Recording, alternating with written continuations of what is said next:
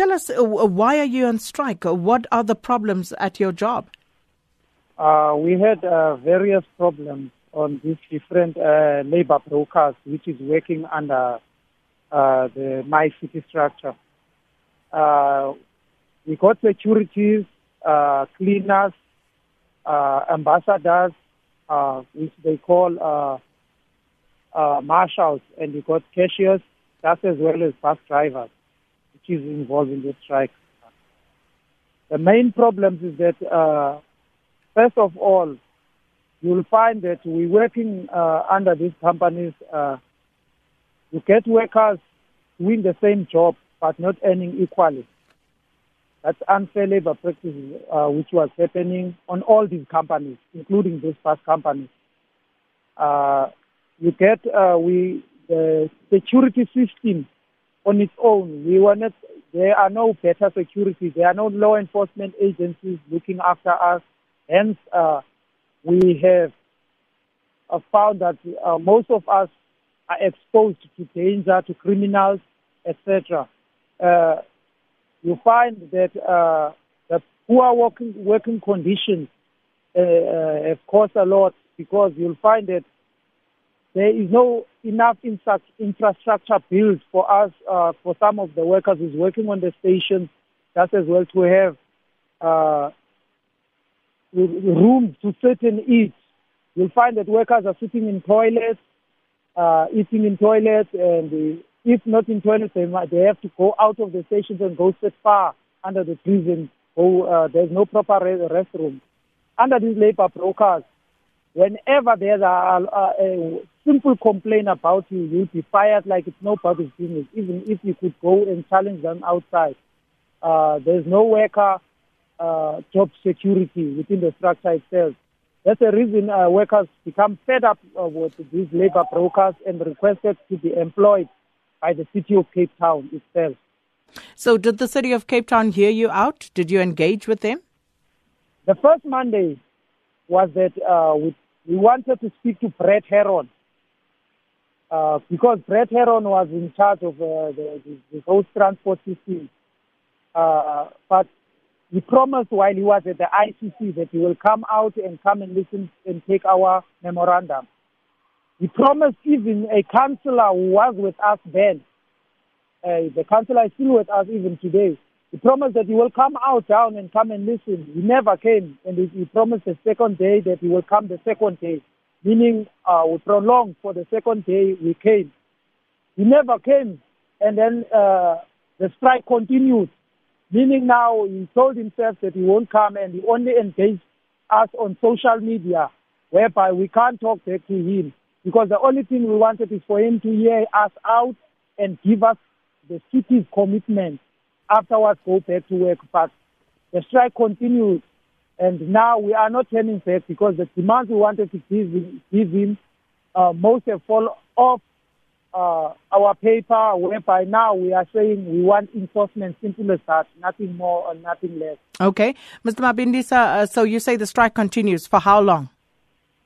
We continue striking till the city of Cape Town enforce us, because under these labor brokers, we've been exploited, and mostly now, the most difficult part out of it, these labor brokers have shown their arrogance even to the city itself, in meetings with the city, and while we were on the strike, when we continued try to engage them, they showed their arrogance, and the only thing they did was went to court, and they interdicted us from their offices and from the My City stations.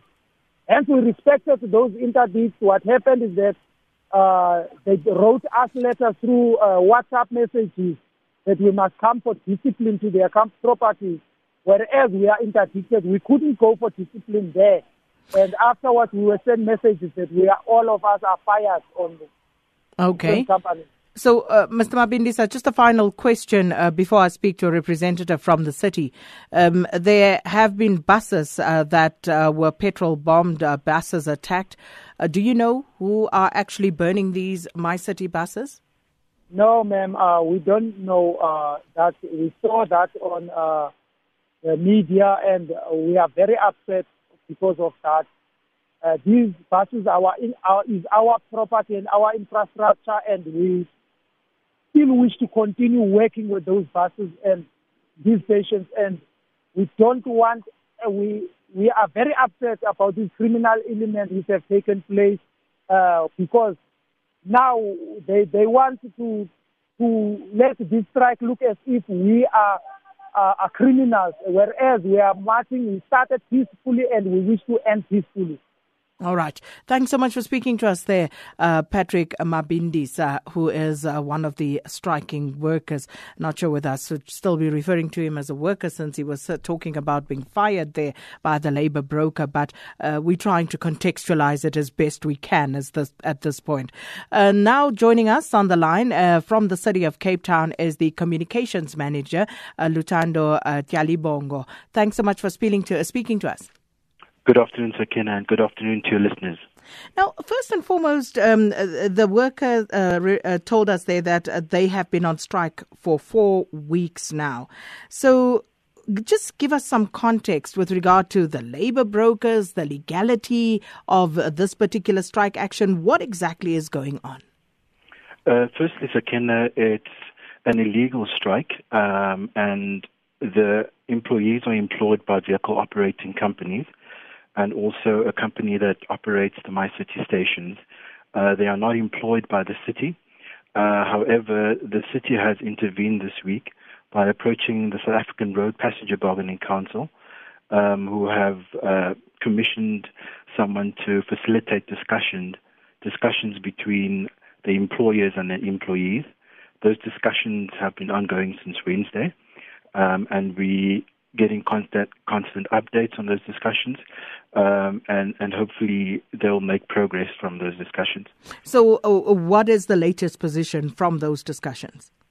We are still to hear the latest information from the discussions. We are not privy to that information at this stage. We are, since the city is not part of those discussions. So the city did decide to intervene, though.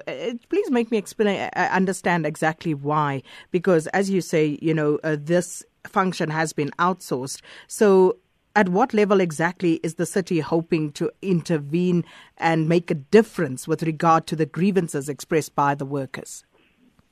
Well, in terms of the actual discussions and negotiations between the employers and employees, the city is not involved with those particular discussions. However, a commissioner has been appointed by the bargaining council, and we're hoping that they'll come to some resolution during those discussions. And the worker, Mr. Mabindisi, also indicated there that they did approach the city. They expressed some of their grievances to the city, but bottom line is they want their function, their services to be insourced. What is the city's response to that? Remember that currently they're not employed by the city. There needs to be a process where, through the bargaining council, they negotiate the different grievances that they have. And the employers will approach the city at some point to inform us on the way forward. But they are saying they don't want to be employed by these labour brokers. They want the city to insource this particular function. Is this something that the city has even applied its mind to at this stage? Remember, at this stage, we are still waiting on info from the commissioner himself, was facilitating the process. And at this stage, we cannot comment on that until we get a report on the current negotiations. And how is the city dealing with the burning of buses? Yeah, we heard some buses have been set alight there in the city. Have you been able to establish who's responsible or how exactly that happened? Okay, 75% of our routes are operating as normal during peak hour. The worst affected routes is the Dunoon, Tableview, Civic Centre routes. To ensure that our buses continue on time and the operations continue as normal, Metro Police and law enforcement and traffic services has been escorting the buses to their different destinations. There have been 3 buses that have been torched since the beginning of the strike, and also 2 buses have been damaged. The total cost at the moment for the repairs and replacing the buses is approximately 13 million.